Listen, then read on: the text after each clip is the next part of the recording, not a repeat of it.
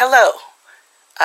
Yes, I am just wanting to set up some kind of a payment plan for my outstanding balance.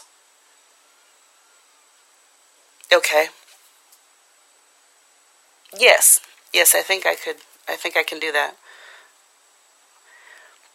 Let's say let's say on the 15th of every month, we'll go right in the middle there. It'll be easy to remember. And I'd like to make the payments manually instead of automatically, if that's possible. Hi. I resigned from the company several weeks ago, and it had been my understanding that when I took the job that after 90 days we'd be reimbursed for the cost of our uniforms, and I wound up with 106 days total of work for the company before I left.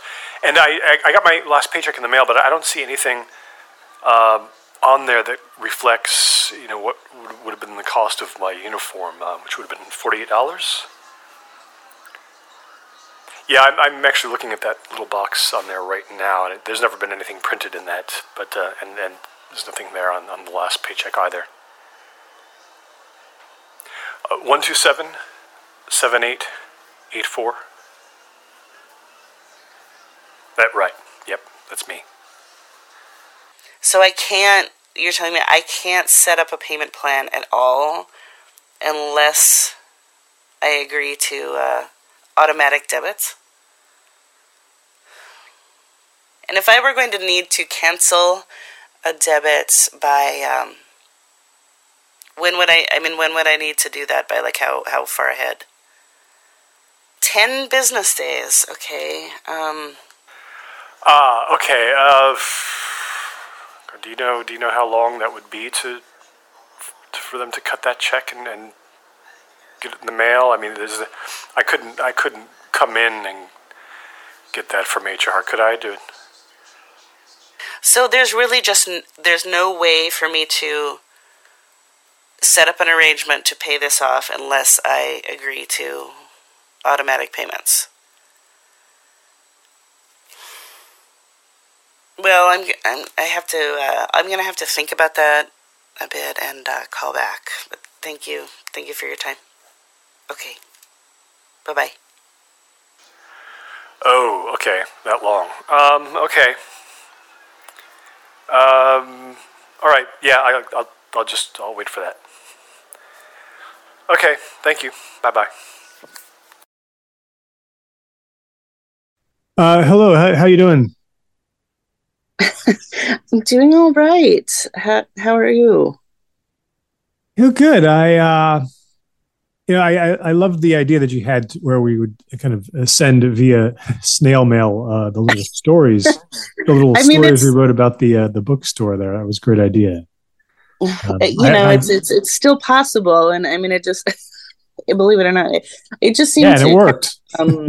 I don't know. I just still think there is something kind of sacred about having to have the paper and kind of sending it on this physical journey. I don't know. I mean, It was a good idea. It was only about 3 hours ago or so. I was in a little coffee house here in town, and I was reading that story you had written about the bookstore. And I have to say, there was sort of a profound moment that washed over me when I put it down, because I don't know, this feeling that I had read this before.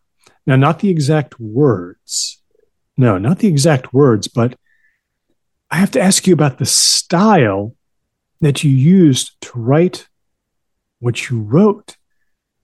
It hit me so hard that I had read this style somewhere before, and I knew immediately where. And it just seemed like this style was so much like the author of the book we've been trying to find, the book from the store. And I was just wondering, I know you don't remember that much about the actual prose, not much more than I remember, Yeah, like, am I imagining this? It just struck me like you were working in that style. And I could be completely wrong. My memories could be completely off base, but does that sound like an insane thought that I had there? That's interesting. Wow. On the one hand, I'm wanting to say thank you. I think, and on the other hand, I'm wanting to say, oh God, I don't know. I mean, honestly, I guess there is a thing, and I don't really know what to call. I don't even know that I could be so lofty as to call it a technique. It's like a note or like a way of arranging notes of words that I got from somewhere. Like that I think it's just an imitation of, I don't know what it is, but I know it when I get to it, or I know it when I hear it. I know the thing. It has something to do with a lot of kind of very long sentences that maybe are kind of like, if you picture like too much kind of fruit hanging on a branch, like it's or like a cigarette that's burning too long, like it's going to fall, but yet somehow it doesn't. It's that balancing act of that, and there's kind of a gently headlong nature to it. I don't know where that came from, but I also want to say, are you thinking that because that's in your mind and because you're looking for that somehow, It could be it, but boy, this it was almost like a physical startling when I put your story down. I thought, where have I read this before? And it just this kind of the answer kind of came from someplace I don't know. And the answer was, this is her. This is that book, and this is her. It's like, so I had this amusing thought of that you had been sort of somehow reincarnated. Who knows if the author of that book, if she's alive or dead, or even if it was a she. I think we kind of agreed that we both remember it was a she. But I thought, this is reincarnation. This is why I've been chosen to remember the bookstore and go down this path and to find you. It's because you are her.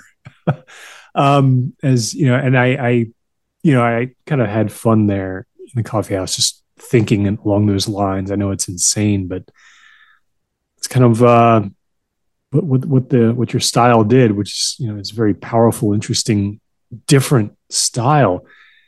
And then it made me kind of start thinking about reincarnation and what I thought of it as a kid, and the power of the paranormal section of the used bookstore when I was a kid. I would go in there and look up the books about the Bermuda Triangle and In Search of Noah's Ark and that kind of thing. And when I was 10 years old, all these books were held. They just held the entire truth for me. Like, I figured, well, if someone publishes a book, they're experts and it's all true. And that was the paranormal section for all this stuff about witchcraft and dream interpretation and chariots of the gods. I thought this was all real. So when I went to that section as a kid and I would see a book about reincarnation, of course I thought reincarnation was real. I thought it was all the gospel. I may as well have been walking into the university library at Harvard. And now I think about it, just flash forward to only 10 years later, and our store, had that section too. And I found it all just so ridiculous, especially the stuff about reincarnation. I can't believe, but I don't know how you felt. Did you ever read any of that stuff when you were, 9 or 10? Yes. That when I was younger, I feel like that wasn't necessarily one of the main kind of subjects that I was drawn to, necessarily because I kind of feel like I feel like as I've sort of gone on throughout the years, it becomes I can kind of look beyond the is this true or not, because there's obviously so much about the human condition that's represented in it, right? I can't I can't scoff at that, like, no matter sort of how, like whether I believe it or not. I remember I had a friend who I haven't spoken to her in a while, but she was telling me that, she worked in one of these sort of like, it was a new and used bookstore at one time, and it was just huge and sprawling, and like a, just gigantic. And so but their kind of catch-all paranormal section was one that she particularly cared about, and that she kind of thought within the store was not, it had just been kind of slapped together, and like all these different things sort of mixed in together, and not really categorized well, and not just like given the attention that maybe some of the other sections had. So what she kind of gave herself this pet project to go through, and she was going to separate these things more kind of closely by subject matter. And she kind of, to her disappointment, she was finding that it was very difficult, because I guess you're sort of assuming that there's more kind of single volumes dedicated to a single idea, like ghosts, like creatures, like reincarnation. But really, there's just so many things that bleed kind of in together and into one another, that she was just having a hard time sort of like kind of separating these things out. And so it made me think of lately. Lately I've been, I've always really, really liked the the idea behind the monkey's paw story. Yeah. There's reincarnation, and then there's resurrection, and they both like initially sound similar, but they're very different. And I have been thinking lately about the difference between reincarnation and resurrection. I mean, this may add some darker tones to our conversation. Reincarnation is sort of this like, if you think of the body as the most kind of susceptible to degradation, and just kind of decomposition, over time. If you're thinking of kind of the flesh as the weakest part, or the most vulnerable, I guess, to time. Reincarnation is kind of taking the soul and putting it in a different flesh, and giving this new life, having new chances. The darker flip side of that is this idea of resurrection, because in these kind of these variations on this monkey's paw story, we have all of these human elements that are just shoving their way in, that are just elbowing to the front, whether we are conscious of them, or whether we mean them to or not.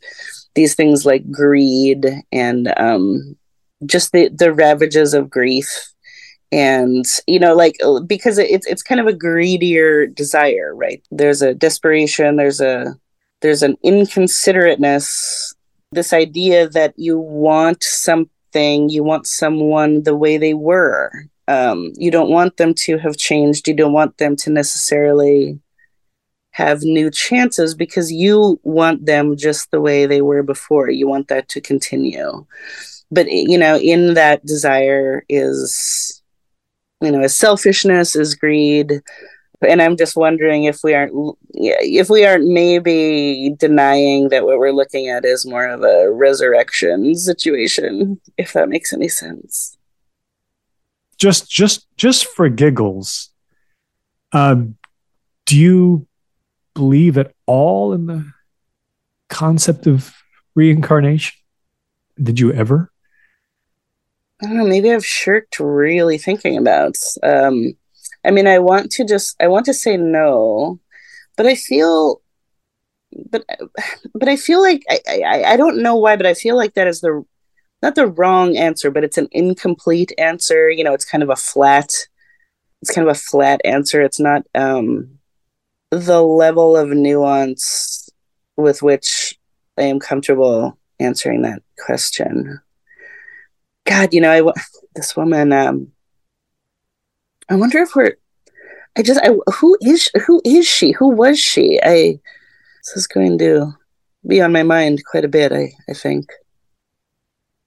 For me personally, I mean, I don't think the concept of reincarnation kind of suggests that the universe is a place where, like, nothing is wasted. Everything is just such a smoothly functioning machine that even souls are given yet another chance. And I don't see the universe as being that way at all. I think it seems to be a big, very wasteful process that it can't possibly generate enough logic and sense to make room for the concept of anyone getting another go at life for whatever reason. It's an efficiency problem. And I don't think the universe is that efficient. I don't know what it is, answered Fiver wretchedly. There isn't any danger here at this moment. But it's coming. It's coming. Oh, Hazel, look! The field! The field! It's covered in blood! Richard Adams, Watership Down. Lost and found. They gathered at dawn, near the turnout by an old pasture. Most arrived alone, excepting 2 married couples, the Freelings and the Golds. This made some sense, that at least a share of the volunteers would endeavor to show up as alone as possible. If you think about it. For so many reasons. Discomfort, for one. It can be hard to get up early, though not one of them would admit it, not aloud, at a time like that. Not to the search party. But passing among them that day was thirst, was rubbed raw feet, and of course, fear. They were looking for a body. You weren't supposed to say that. Not really. They were looking for a body, or anything amiss or disturbed, or any relevant objects. That's hard, too. That looking. It's confusing.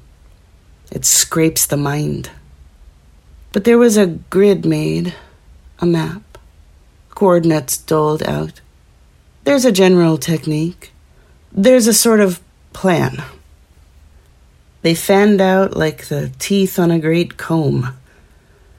The ground was still damp, which a few had not planned for, and dew took their pant legs and the toes of their shoes in a soaking bloom. It often was quiet and still, and that was when they picked up other sounds. Soft whipping through weeds, crunching on soil. All the blades of all the grasses and the territorial rocks, and the buzzing and clicking of things they couldn't see. Things down beneath, clinging their jumping bodies up swaying stalks, or dropping down black and silvery from trees.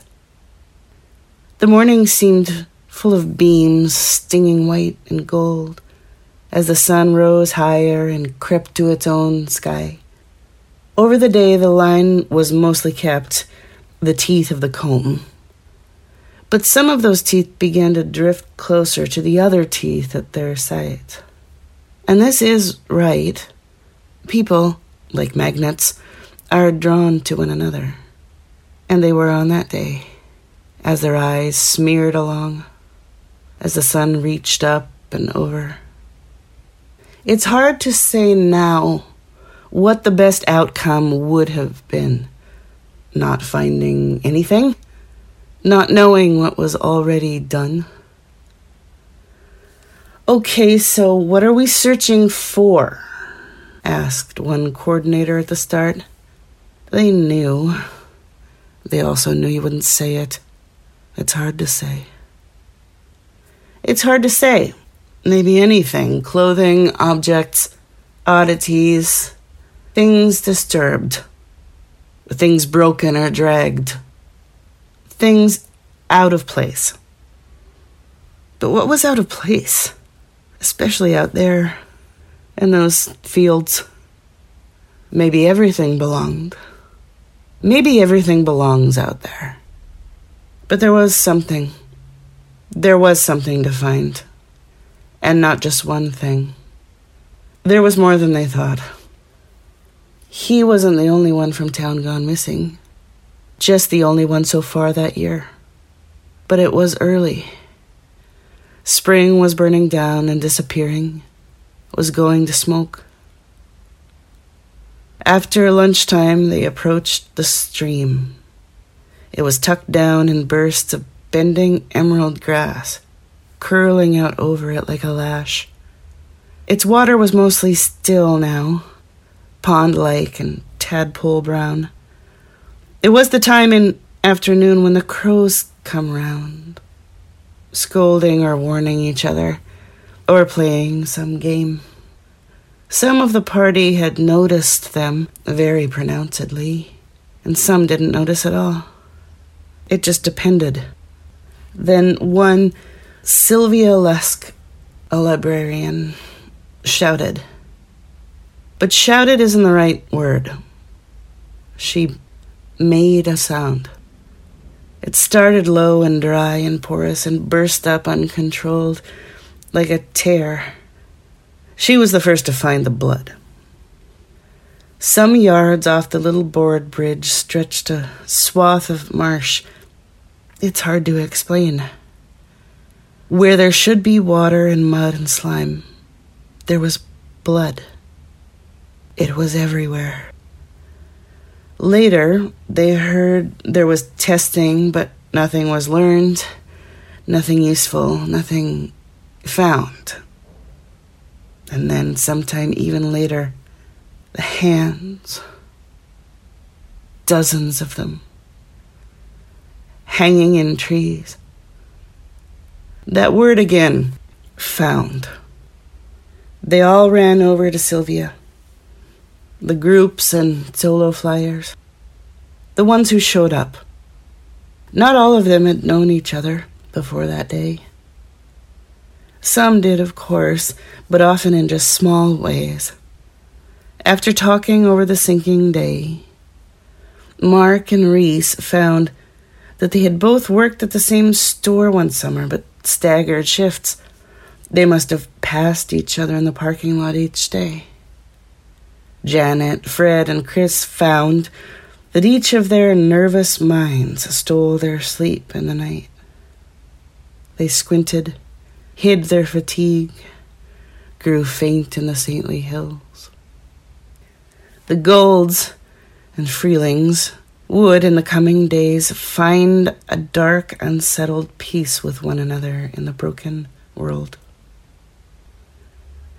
Is the whole of life what you search for or what you find? Does it come to you on its own dead limbs, stinking like grain? On that day, and on every day past in the world, people gathered and brought what each of them could bring uniquely to the search. And what is there ever to find? A monster, a pearl,